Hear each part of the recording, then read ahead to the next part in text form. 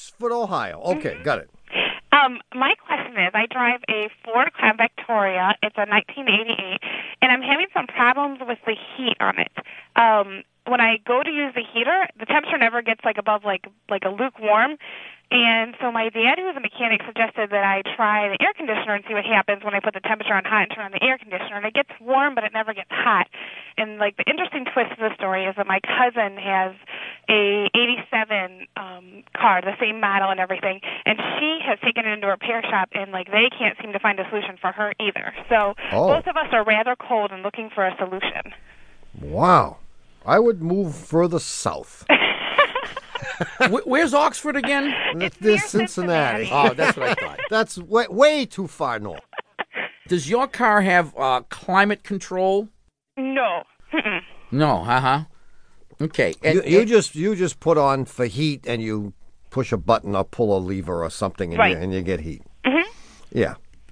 Well, if you don't have enough heat, you're probably not making enough heat. There you go. That's one possibility. It could be. Another possibility is you're making enough heat, but it ain't getting where it's supposed to go. Yeah, it could be that, too. Could be the thermostat. Could be as simple as that. Dad must have changed that, though, right? No. I'm not sure, actually. He's a mechanic. That's what he does for a living. But, an automobile mechanic? Mm-hmm. Oh. No. So I guess this is his way of telling you he doesn't really like you. And he doesn't like your cousin either. And that goes for your cousin, too. Yeah, I mean, I would think I would try the thermostat for sure as number one possibility because it's cheap and it's easy. But it's easy to verify that the thermostat is working. All they've got to do is put a thermometer in the radiator. Okay. And if the temperature isn't going up beyond, 165 or 170, then the thermostat is either stuck open or opening too soon. Okay. And if that's the case, you put a new one in, and voila, it's fixed. But let's assume that he did that, because he would have done it. How would you not do it? Okay. Now what? Well, then I assume that the heater core could be plugged, or the heater control valve. I like the valve idea. Could be malfunctioning. Yeah, I think it's the valve. I think so, too. Is this something that goes out commonly, like that my cousin and I would both have the same problem? It could be. Okay. So I would ask Dad to check that. Does he like your cousin better than he likes you? No. Does he work on your cousin's car, too? No.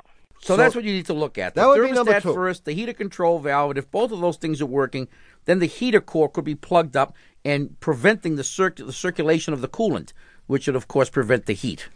Okay. But one of those things is going to fix it, I'm sure. Okay. Good luck, Tracy. Good luck. Bye-bye.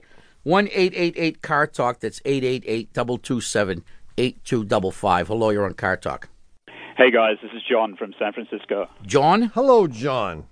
How are you? We're doing well. How are you? Good. I am doing terrific. Great. What can we do for you today? Okay. I have a 1989 Ferrari 328 GTS. Oh, and I bought this car because the guy that sold it to me told me that it was cheap and reliable transportation. Did he have any bridges that he was selling? Most of the time, I'm a happy and well-adjusted owner. However, I've had this problem now for about 2 years that just does not go away. The issue is this. The car works fine when it's going forward. It works fine when it's stopping. The problem comes when I try and put it into reverse. About 25% of the time, if you try and engage reverse with the car at a complete stop, the gear goes in with this horrible crunch. It's as if you were trying to engage reverse with the car moving. Yeah. You look like a real plonker. Yeah. And it's difficult to look suave.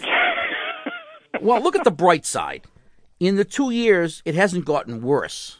No, that's true. Yep. That's good. That is good, yeah. What it means is that you have no more teeth on that synchronizer to grind off. You've ground every one of them off. And I just want you to know, this is about the only Ferrari question that we would have had a snowball's chance of answering.